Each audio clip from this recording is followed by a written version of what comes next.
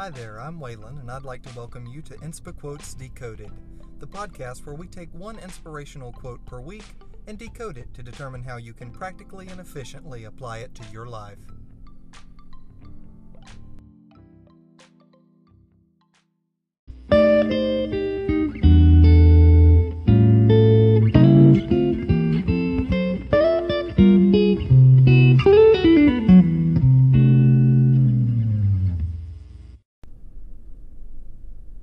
I originally had the idea for this podcast while journaling.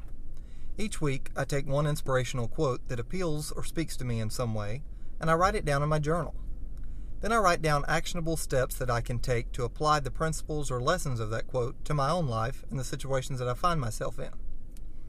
I've been doing this for over a year now, and I can honestly say that it's given me a completely different look on inspirational and motivational quotes and on life in general. I used to believe that all of these cheesy quotes that you hear were just cliche and meaningless, and on the surface they are. It's not until you take what they're meaning and turn it into actionable steps that you can take to improve your life that they become valuable. For instance, we've all heard the old adage, treat others the way that you want to be treated. Simple and easy enough to understand, right? But when you take that quote and then write down the 3 ways that you expect and desire for others to treat you, you can write down actionable ways that you can treat others with the same respect. You might say, I want to be treated fairly, honestly, and with dignity. And from there, you can develop steps to treat others with those same principles.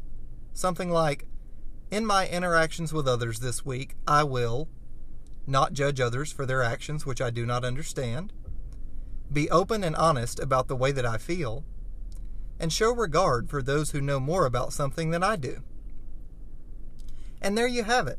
We went from cheesy, inspirational quote to actionable steps to take in just a matter of moments.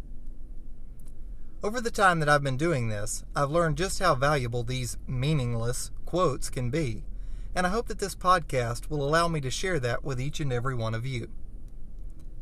Now, I know that we tend to have short attention spans, so I promise to keep these episodes brief and to the point as often as possible.